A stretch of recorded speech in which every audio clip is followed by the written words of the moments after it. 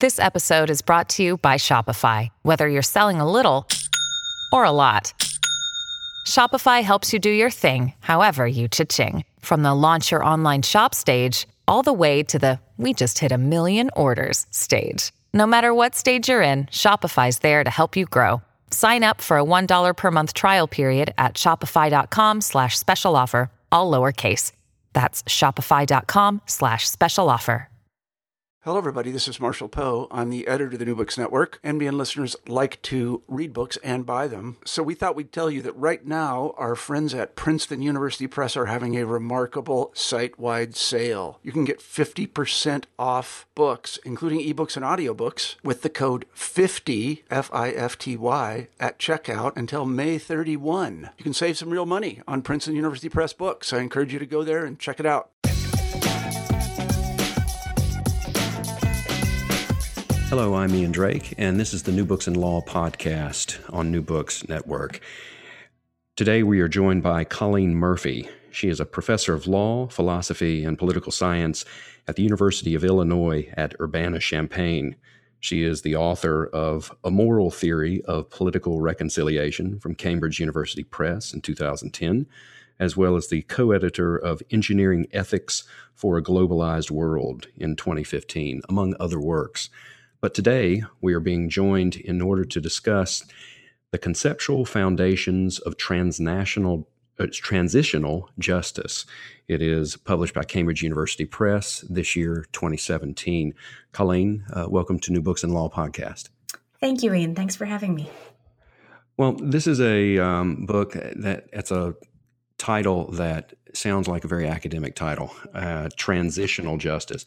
Can you explain how to best understand transitional justice? I know you have a particular qualification to the definition that may be somewhat unique to your approach, but I want to make sure that our listeners understand what is the phenomenon or concept behind it. Great.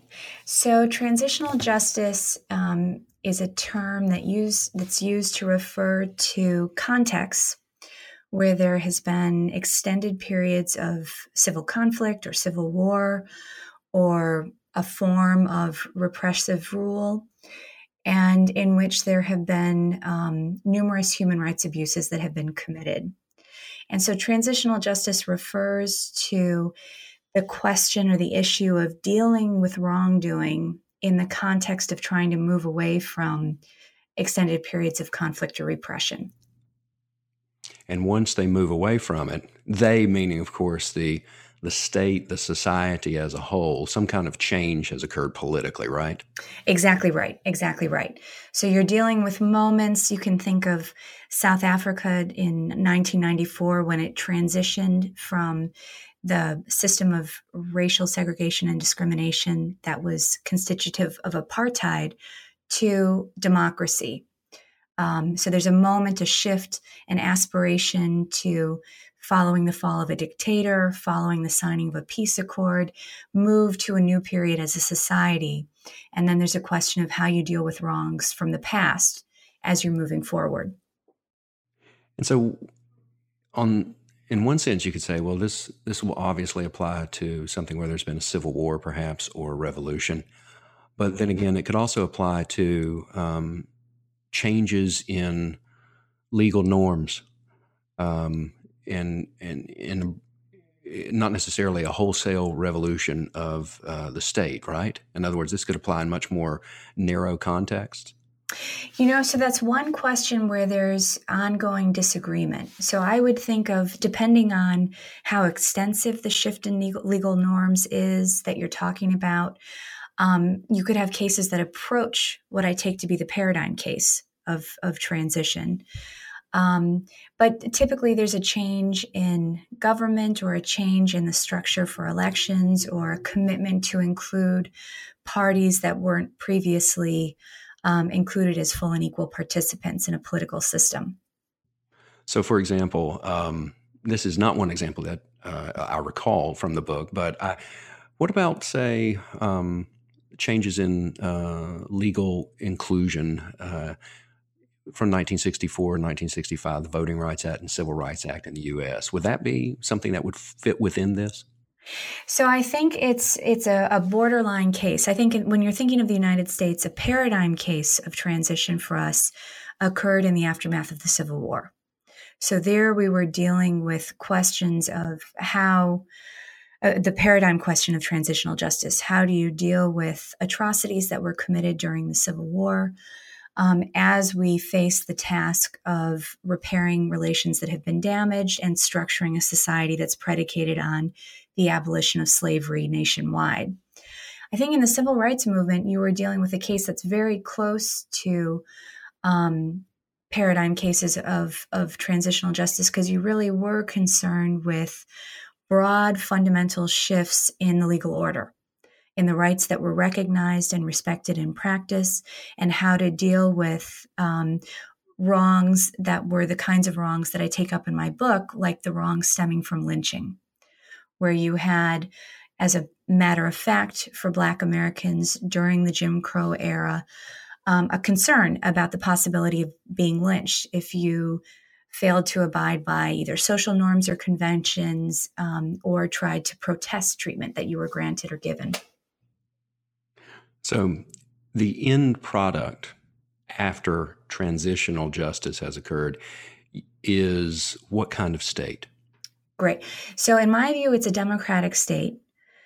So I take democracy to be a key component, and that's because I think of the main aim of transitional justice, the orienting aim, is trying to get societal transformation, where what you're trying to change at the end of the day is the relationships among citizens and between citizens and officials, so that relationships are truly relationships among equals. So one reason why I think democracy matters is democracy is a form of government predicated on everyone having an equal right to have a say in who will be the political officials passing the rules that shape interaction in a political community. So I think that's a necessary part, but I don't think that's all of, having elections. I don't think that's sufficient or all you need for the kind of transformation that I'm interested in, that I think processes of transitional justice help contribute to bringing about. I also talk a lot about the importance of the rule of law, where a central way in which the rule of law breaks down characteristically during either conflict or during repression is that there's a gap that opens up between what rules say on the books, so to speak, and what official practice looks like in fact. So that you might have legal rights that may be technically granted, but aren't actually respected in practice. You might have certain injunctions or restrictions on the way the police can interact with citizens that don't actually map onto or reflect the way in practice police interact with citizens, either all citizens or a group of citizens. I also talk about transformation as requiring setting in place genuine opportunities for all citizens to avoid poverty, to be able to participate in economic and political institutions, to be recognized as equal members of a community and respected. And finally, I talk about the importance of trust, of being able to view as a default your fellow citizens and officials as competent, able to discharge their responsibilities, and as lacking ill will towards you, not out to harm you, not out to take advantage or exploit you. And that sort of default attitude can be deeply respectful when it's reasonable, but often in transitions, establishing conditions for trust to be reasonable is a profoundly hard challenge to overcome. So, in understanding the transition from point A to point Z, it seems to me that there are, and this is a crude way of saying it, but there are a lot of boxes to check in order to say that you've achieved some kind of transition. And it's really a transition to a modern liberal democratic state, right? Okay. So in thinking about this in terms of actual application, it seems to me that probably, and this is a ballpark figure, I would say probably about 70+% of the world falls into the yet to be transitional state. Do you think that's an accurate assessment? Because by your standards, in other words, this is a high bar to set. Mm-hmm. No, that's is that right? That's right. So I think all of the things that I laid out. So one point to recognize is fully realizing the different characteristics that I just mentioned: the rule of law, default levels of reasonable trust, threshold levels of opportunities to avoid poverty and be respected in these ways. Remain ongoing challenges and objectives, I'd argue, for almost every society globally. So I think one way we can make distinctions among cases is by talking about, on the one hand, there's sort of a ceiling, an aspiration or an aim, doing things even better than you are or you have been in the past. So getting even more robust rule of law regulations required in practice. But then there'll also be a floor.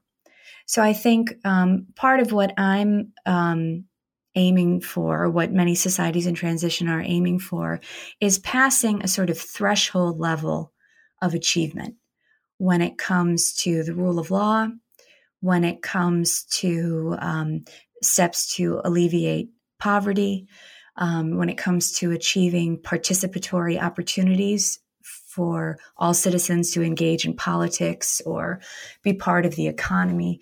So I think in transitions, what you're often dealing with is meeting or surpassing that threshold. And often that requires looking at conditions that need to be in place for the threshold to be feasible or possible. So, for example, in the view of the rule of law that I lay out, what you're aiming for is a certain kind of reciprocal relationship between citizens and officials, where citizens, on the one hand, are willing to abide by legal rules and norms, and take those as governing what their conduct ought to look like. And officials, for their part, are passing rules that are public, that are non-contradictory. They're abiding by whatever rules that they pass. But to get that kind of reciprocal willingness going, you often need a minimum level of trust. Because if citizens don't trust political or government officials or the police or security forces, they're going to be less willing to constrain themselves in the ways that legal rules require. And officials, for their part, if they don't trust citizens, that they're able and willing to abide by guidelines that laws may lay out, then they may in turn be less willing to do what they need to do so that rules are accessible to citizens or constrain their conduct. So I think in the cases that I'm interested in, Colombia right now, as it's trying to navigate an ending to the 52 years of conflict there, South Africa transitioning from apartheid. When you look at Egypt following the reign of Hosni Mubarak, Syria, when its civil war ends there'll be questions of transitional justice that will arise in that context. You're aiming low in a sense, and that's at getting at threshold levels of these conditions, realizing once you surpass the threshold, you can still have a way to go by way of ongoing aspiration. But this is more than just an academic question, obviously, as you've indicated. In other words, this is a real world concern. And one of the approaches that you take in the book is you do reference particular case studies, but it's really not, by and large, what we could call applied theory text. It's really an argument wherein you're trying to define transitional justice and what you mean by it by comparing it to other conceptions of justice. And so I want to briefly talk about these different types of justice. Now, normally, when you think of justice, you think of a beginning, a middle, and an end. In other words, there's a process that occurs where at the end of it, even if everyone involved, even if all the parties who feel like some action must be taken in order to achieve a just result are not entirely satisfied, at least there is a degree of satisfaction, even if it's only adherence to procedures. So take a typical court case, whether it's criminal or civil, with which we're all familiar from popular media. You have a trial, you have due process, literally in the sense that you have a procedure, you have adherence to these procedures, and you may not like what's said, you may not believe all of what's said, but at least there's been an airing, there's been an opportunity to cross-examine witnesses, and then there's some kind of judgment, whether it's a jury or a judge, that is rendered. And so you get some sense of finality, even if you don't like the outcome. So it seems to me that that type of process where there's satisfaction that the wrongdoer has received some type of comeuppance or justice, or vindication, if in fact they were not the wrongdoer, and the victim or the purported victim has received at least their day in court, or at least an opportunity to be heard, if not fully vindicating their claims. And so at the end of it, there's an end, and then you move on. But what you're suggesting is that this is a little different. And so if you could outline these different types of justice that you're comparing it to, and how maybe everything's not as complete, and it's not fitting it like a jigsaw puzzle with all the pieces neatly fitting together at the end. No, that's great. And your example is really helpful for that purpose. So one of the reasons I got interested in transitional justice was because of reactions of citizens of transitional society, citizens of South Africa, citizens of Colombia right now, victims and alleged perpetrators in these contexts, as well as international observers. So either members of NGOs that are working in transitional contexts, or ordinary readers who consume news about what's going on globally, who have reactions about whether or not justice has been done through the kinds of processes that tend to be adopted to deal with wrongdoing in transitions, which are not just criminal trials, the kind that you mentioned in your example dealt with, but also other sorts of things that are done. Programs of reparations for victims of wrongdoing, amnesty provisions where there's a decision to remove the possibility of being held liable criminally for certain wrongs. There are truth commissions, which are officially established bodies established by a government charged with a mandate of investigating and documenting a specific set of human rights abuses that took place over a particular period of time. So in the case of South Africa, it had a Truth and Reconciliation Commission that was set up in its transition. And that commission was charged with looking at killing, abduction, torture, and severe ill treatment from the period of 1960 to 1994. And then you finally have some different forms of memorials that are established. So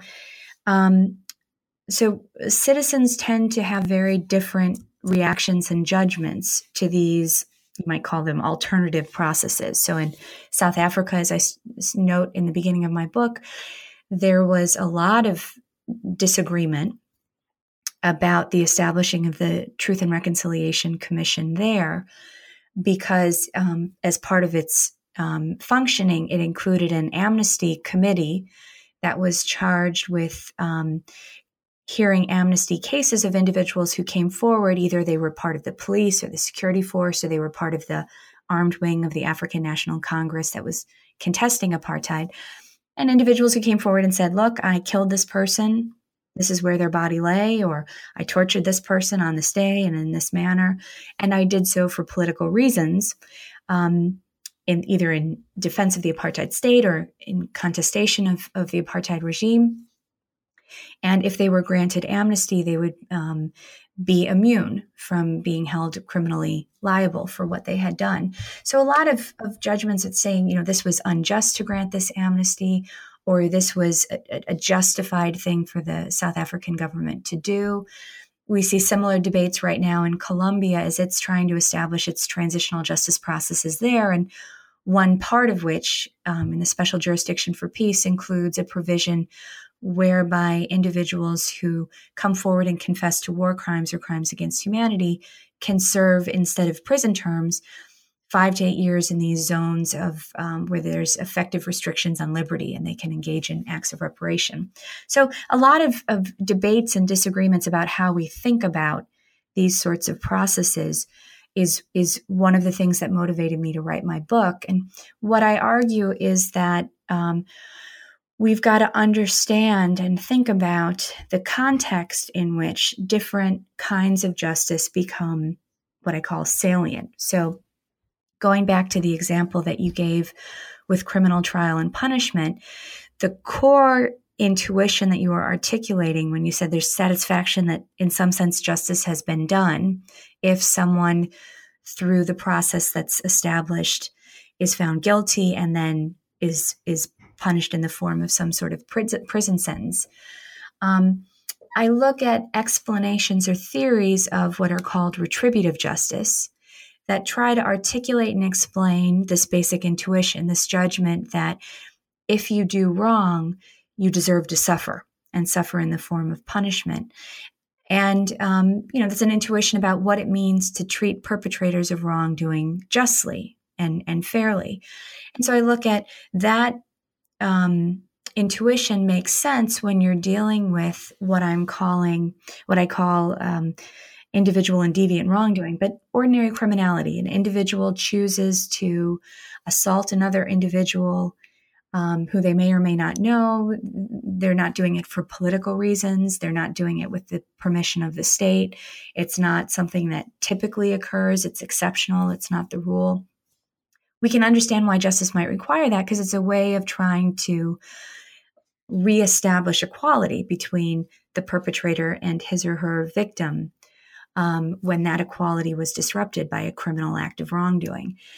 But part of what I looked at is why that sort of retributive intuition isn't as applicable when we're dealing with contexts of widespread wrongdoing, where you have many patterns of torture or patterns of massacres or cases of genocide implicating many, many individuals. They're collective and group-based, targeting individuals on the basis of an identity or on the basis of certain ideological commitments they hold, implicating many individual actors. And so part of what I look at is how we ought to think about what justice means when we're dealing with that kind of wrongdoing that's not ordinary criminality. And that's wrongdoing that's being dealt with in a very fragile and precarious context where you're trying to also establish conditions for lasting peace and for broader transformation, so you don't have repression and conflict returning. So that's what I take transitional justice, that puzzle, to be about. And it's not exactly the puzzle of another kind of justice that we look at, which is corrective justice, where the thought is if you wrongfully impose losses on someone else through your action, you ought to be responsible for cleaning up the mess. So if I am negligently driving and I rear end you with my car, and we think, well, who ought to bear responsibility for paying the damage that accident caused to a car, the intuition is it ought responsibly lie with me, who drove negligently, and what I owe you, let's suppose it was Ian, you that I had hit with my car, is sort of wrongs that will bring you back to the situation you were before the accident, right? So whatever would cause the immediate damage caused by my action. Again, that's not going to provide much guidance when it comes to dealing with mass atrocity, because often there wasn't a baseline of standard of conduct that's defensible, governing interaction between citizens or between citizens and officials. And often because you're dealing with wrongs where there's no kind of commensurate amount of money or compensation that could repair the harm caused or bring individuals back to a status quo ante position of equality. So that's hopefully that's getting at the what you were asking me to answer. If it's not, I'm happy to try and get at the answer to your question in a different way. Well, you talk about retributive justice, and that's what we're most familiar with in the Anglo-American judicial system in terms of criminal law. Corrective is much more familiar to us in the sense of tort law. where you try to make the victim whole. And of course, granted, when you lose an arm in an accident, you might think on the one hand, well, there's no amount of money is going to replace that arm, and certainly you can't replace it. But nevertheless, we do compensate them with money. And we do it, of course, even in wrongful death, where people's lives are lost through the negligence or recklessness of others. Okay, so we're familiar with these concepts, but what you're describing is that transitional justice, in other words, achieving justice in a on a societal scale. And you're not dealing with just particular individuals where there's one or a set of identifiable victims that are clear and distinct, and then there may also not be merely one set of perpetrators, because it occurs on a society-wide scale. But then again, at the same time, it seems to me that you are arguing that elements of retribution and elements of compensation or corrective action, they need to be included when there is this society-wide transition. In other words, it's not merely some abstraction that you've moved from what's called the totalitarian state to the liberal democracy, and you're merely forward-looking now, but rather these remedies that you mentioned earlier, amnesty, truth commissions, reparations, memorials, all of those are actions taken on what are ostensibly a society-wide scale, but they're meant to serve some of these very traditional purposes that we think of as just results, like giving wrongdoers their due and giving victims some degree of recognition and compensation, right? So in other words, this is still part of the calculus for understanding when transitional justice has in fact occurred. So I think, so you're absolutely right that I argue for the defensibility of using things like criminal trials and programs of reparations or compensation as processes of transitional justice. The only way in which I differ from, or one way in which I differ from a retributivist or a corrective justice theorist, is in how I argue we ought to understand what's going on in these cases. So I think of criminal trials and programs of reparations as tools. There's a variety of tools you could use to serve the ends of justice in transitional contexts or in ordinary contexts, right? You don't have to do criminal trials. You could respond to criminal wrongdoers in different ways, but criminal trials has become the conventional way of doing so. But I think of the purpose that's being served by criminal trials as different when we're talking about transitions, and different in two ways. One is that it has not just a purpose or point of responding to perpetrators, right? In responding to the wrong in which they are implicated.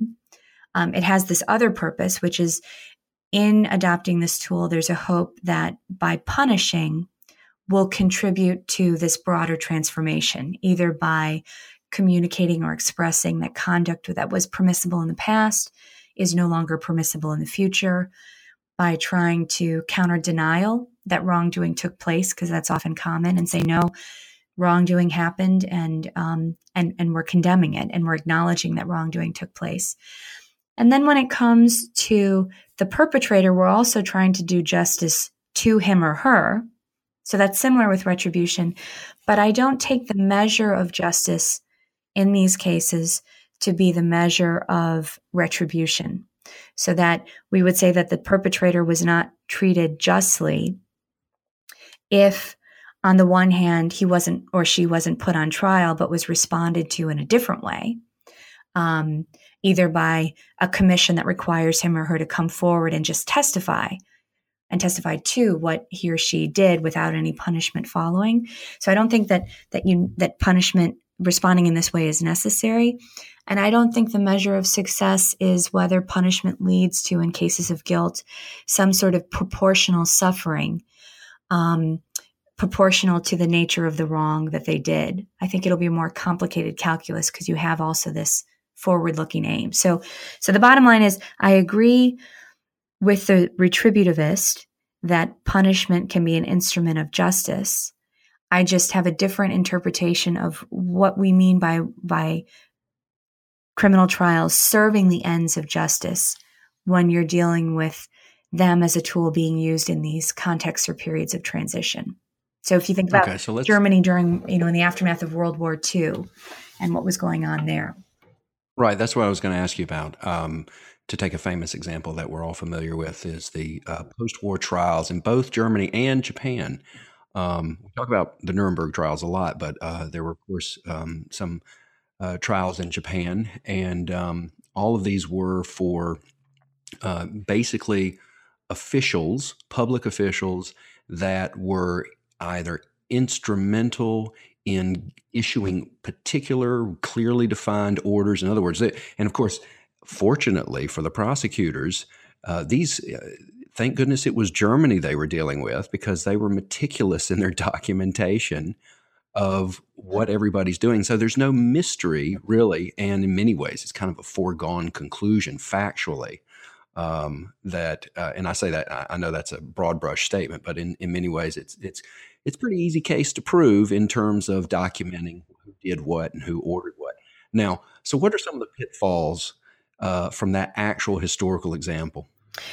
So I think one thing that's so the Nuremberg examples are interesting for a number of reasons. So one is they draw attention to the fact that there's only a small range of actors that will ever be able to be held accountable through mechanisms like criminal trials. Because trials are slow and they're expensive and they take time, and there's standards of due process that need and evidentiary standards that need to be satisfied. So while it's commendable and important, I don't deny the value that Nuremberg trials had. They also highlight the limits of using or thinking of trials as the only tools or mechanisms for accountability when it comes to those who are implicated in wrongdoing in transitional contexts. And as you noted, another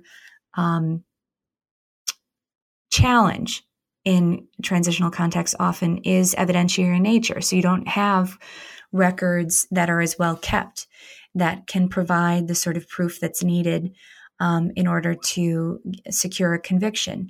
You have contexts often in which ordinary citizens are deeply, deeply distrustful of criminal justice systems, worried about their own vulnerability should they come forward and testify against someone. That can make it really challenging to get the sort of witnesses that you would need in order to get secure convictions in particular cases. And the Nuremberg trials are also interesting for the questions they raise about who appropriately has the standing when you're dealing with criminal trials to be the one holding perpetrators of wrongdoing to account.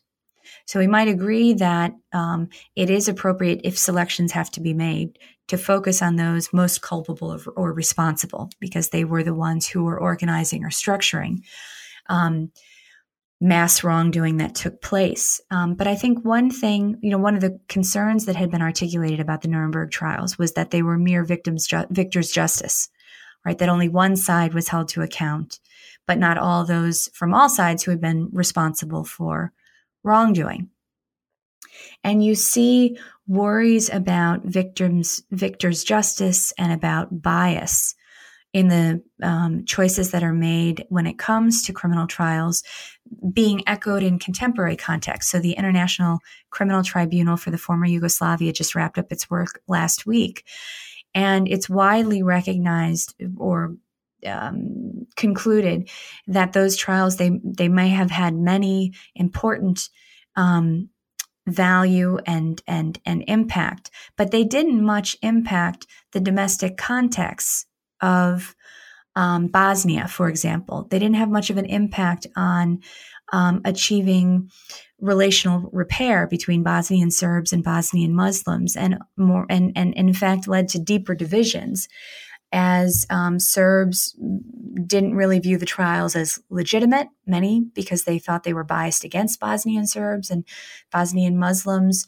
dismayed at the sort of refusal to acknowledge the legitimacy of these trials on the part of Bosnian Serbs, worried about their own safety moving forward. right? It took this as evidence that the conditions that would need to be in place to prevent similar sorts of wrongdoing occurring in the future aren't going to be contributed to by these trials. So I think there are many lessons that can be learned about what trials can do, the importance that they can have in the best case, convincingly expressing condemnation of what happened, holding the person who's on trial accountable, in some way contributing to the process of drawing lines between what was permitted in the past and what will be permissible moving forward, but then also all sorts of limitations they have and challenges they have in being successful in even doing what they're in theory able to do in these contexts of transition. Now, the trials bring up an interesting issue, which you refer to the Yugoslav trials, and you note, for example, the literal geographic distance between where the court and the procedures occur, which is in Europe, which is in Northwestern Europe versus Southeastern Europe, where all the events occurred. And so there's this sense that that nationalism is very much a part of this, and so there's still a great deal of salience for nationalist and ethno nationalistic subdivisions within a country, and I think that is a good point that you make in terms of how effective really then is this process, because on the one hand you can say, well, notwithstanding the nationalism that encourages people to view someone like Karadzic as a national hero rather than a war crimes perpetrator, for whom is there justice if the very society that was going, or portion of society that was going to be benefited by the crimes of this person, still celebrates him as a hero? And I think the answer to the question of whether or not trials will be efficacious when it comes to contributing to transitional justice, they might have other objectives. So I think when we look at ad hoc tribunals like the ICTY, the trials for the former Yugoslavia, there might be important contributions they made when it came to underscoring the commitments of the international community to abide by certain norms, not Bosnia considered domestically. So there can be different communities that are being targeted or being communicated to by these processes, some of which may be more or less successful in reaching. But when it comes to the domestic community, the community of the society, Colombia now, or Bosnia, or South Africa, in the efficaciousness of or Rwanda post-genocide mechanisms there, I think the answer to the question of whether or not trials conducted outside of the country as well as in the country will be effective as tools of transitional justice, oftentimes it'll just depend. And it'll depend in part on what other transitional justice processes are established or put in place. So, for example, if you have a robust truth commission that's working in conjunction with criminal trials, so criminal trials create a record about particular atrocities in which the defendants on trial are implicated. If you have that working in conjunction with a truth commission, which is trying to uncover patterns of abuse of specific kinds of wrongdoing, then the messages that you get from the two kinds of processes can be mutually reinforcing. So it can become harder to deny the evidence and the record that's being created by a criminal trial if that is resonating with the record that's being compiled by a truth commission that's uncovering the same sort of structure of authorization of wrongdoing, or factors that contributed to wrongdoing, or actors that were involved in wrongdoing. So I think there's a lot of social scientific work that's really important right now that's trying to identify what combinations of processes are especially effective together and in what kind of transition. So I think that sort of knowledge is really important when it comes to in an intentional way, designing transitional justice processes so that there's the maximal prospect for success in both doing something that'll help change relationships and, respond to victims and the demands that they rightly have in virtue of what they suffered, and appropriately hold perpetrators to account for what they did. Right. And at the end of the book, you do clearly state that your purpose is in the writing the book is to guide policymakers. And so one question I want to ask, you don't really deal with this directly in the book, but it's a question that's kind of begged by the example of the Yugoslav trials and some of the pitfalls or problems that have occurred just by virtue of having trials.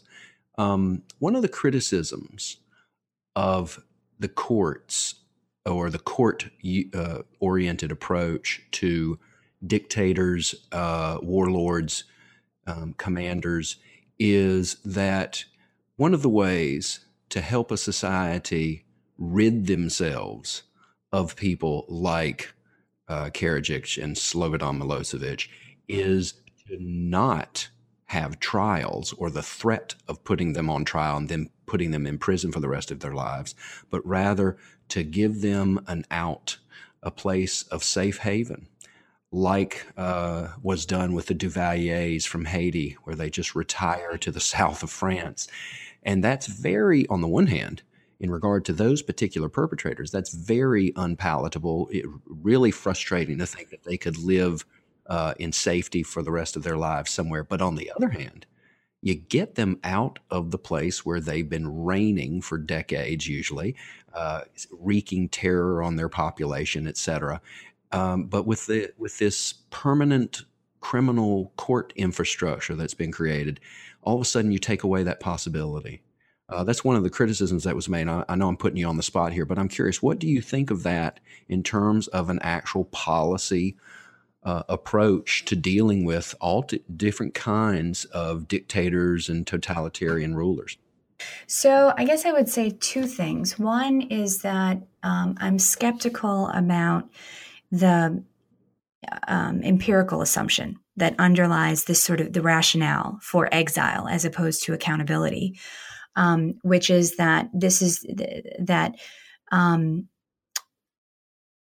any sort of attempt to hold dictators accountable will undermine prospects for a successful transition when you think about a society trying to move beyond a period of dictatorship. So I don't draw from the failure of certain trials the conclusion that trials necessarily must fail. I think there's ways of responding to the sources of failure of trials, like those with the ICTY, that would avoid duplicating those failures in the future. So more intentionally thinking about the ways in which domestic transitional justice processes can work in synergistically with criminal trials that may be happening outside of the country could be one direction to go. So, and I also think that trials aren't the only form accountability need to take. So if you give someone exile, you're not holding them accountable at all. They don't need to assume responsibility for what they've done. They don't have to, indeed can continue to deny that they were responsible for any sort of atrocities that may have happened during the period over which they reigned. So I think that trials may not be the most effective direction doesn't mean it's the only direction. And part of what I want to open up my book, the question I want to open up at the end of my book, is more creative thinking about mechanisms for accountability, processes for accountability that may be to some extent culturally specific, that would achieve the moral objectives for responding to perpetrators that I lay out, of condemning wrongdoing in which they're implicated, holding them accountable by judging them to have been responsible for the wrongs that are at issue, and ideally assume responsibility themselves for those wrongdoing. So that's the first point. The first point, I'm skeptical that there need be a necessary tension between accountability of those who were dictators or highest levels in charge, and the pursuit of broader transformation.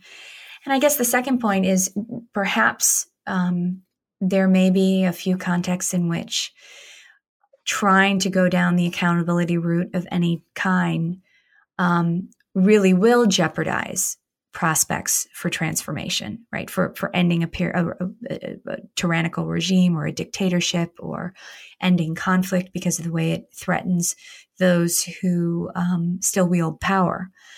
And there I would want to say my framework would give us resources for articulating and recognizing the moral cost that trying to achieve transformation without any backward-looking accountability brings with it. That it's not the morally best scenario, and that you are indeed sacrificing one part of justice, the part of justice that transitional justice is concerned with, that is not about broader societal transformation, but that's about responding fairly and appropriately to perpetrators and victims. I guess that's two things I'd say, those two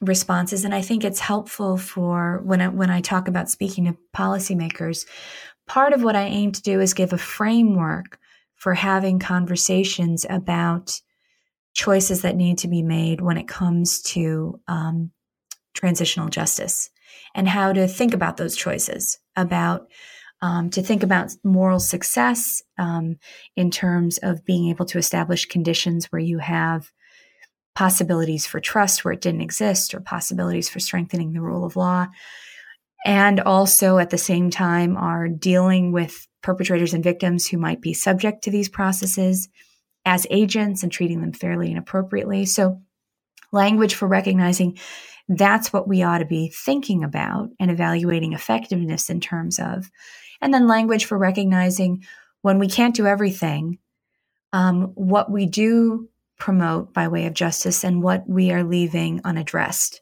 that may be a need to address later, or indeed sacrificing from the perspective of justice.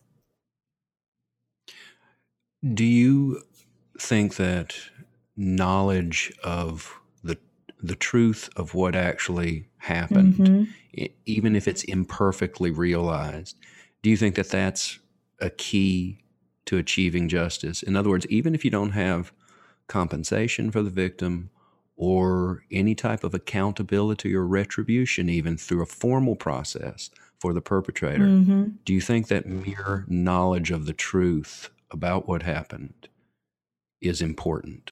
I think it's critical. I think when it contributes to transitional justice, when that knowledge opens up and contributes to possibilities for societal transformation. So one way that can happen is by overcoming denial. So the denial can take different forms. It can be, there's characteristically present lots of different denial in the midst of conflict and in contexts of repression, because very often not everyone is targeted and suffered, and different groups experience conflict and repression differently. So for some who may not be targeted by and may indeed benefit from an authoritarian regime, things weren't that bad. They didn't have to worry about being subject to certain sorts of wrongdoing. They may economically have benefited from the regime that was in place. So overcoming denial that there's a problem in the structure of interaction between citizens and officials, denial about how bad things were in the past and why they were in that way, denial about what facilitated wrongdoing. So the scripts or excuses that want to displace thinking about what made atrocity possible onto the actions of a few bad apples, instead of recognizing that you only get widespread commission of human rights abuses when there are lots of actors complicit in or bystanders to wrongdoing that are facilitating it and making it possible, that you're not just dealing with a few bad apples, but systemic problems that enable wrongdoing on a wide scale. So I think, the truth, it can contribute to societal transformation in that way. And it can be a way for victims, when it's meaningful, depending on, if it's officially recognized and officially sanctioned and in a widespread and serious way, it can constitute a form of acknowledgement for them. Again, especially in the face of denial that they were wronged. And I was thinking, though, less of formal processes where you get accountability or recognition for the victim. So I was thinking, for example, of what happened in the 1990s in Eastern Europe. For example, in East Germany, they opened up the Stasi files, the secret police files, and you could go in and find the file. And many people, I remember reading accounts of many people who said, I didn't know my cousin used to rat me out to the police. And they weren't saying, there are no fond memories anymore. All of a sudden, these records are revealing the truth that no truth commission was ever going to reveal, because the truth commission depends upon perpetrators coming forward, right? Normally. And so this is the state's own documentation about who was doing what. And by the end of that process, for those who were willing to go look at their file, you had a certain kind of rough truth. But on the other hand, though, was there any rough justice in that? Well, it depends. I mean, not if what the result was was a judging responsible a certain person.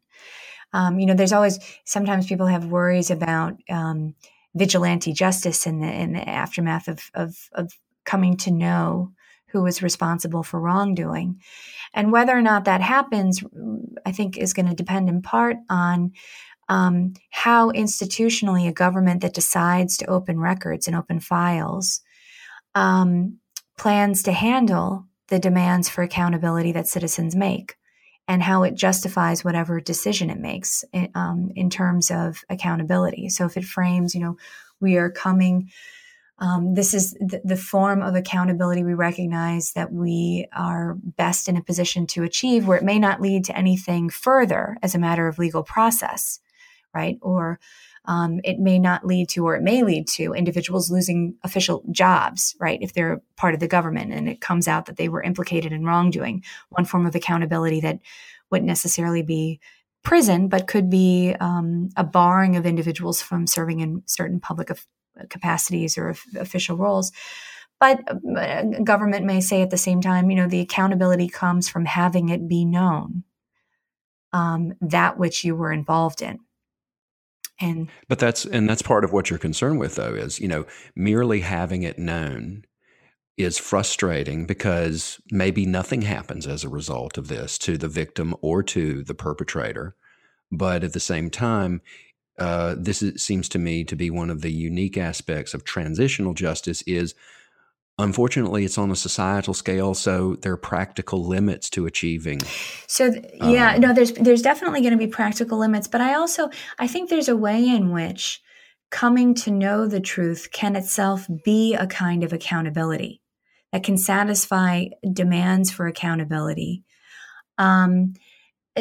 in ways and satisfy demands and claims that victims have. So, to have this record open so that you can come to see it officially recognized, even insofar as this is official records that are open for anyone to see, that you were in fact wronged, right? That you might have suspected you were wronged, or you may have wondered who was responsible for what happened to you. And now there can be a measure of justice for victims in knowing the truth about what happened to them, who it was in fact responsible for the wrongdoing, having confidence in being able to judge, yes, I was in fact wrong. And the state is in fact acknowledging this by opening the files in a way that's condemnatory, right? That's not celebrating this part of history, but that's framed in a way that this is a part of the past that's regrettable. But we want to acknowledge it nonetheless. So I think there's different ways in which, depending on how it's done, that truth itself can constitute a kind of accountability, even if it's different in form from the accountability you get in a criminal trial. The book is The Conceptual Foundations of Transitional Justice. And we've been joined today by its author, Colleen Murphy. Colleen, thank you for joining us on New Books in Law podcast. Thanks so much, Ian. I enjoyed our conversation.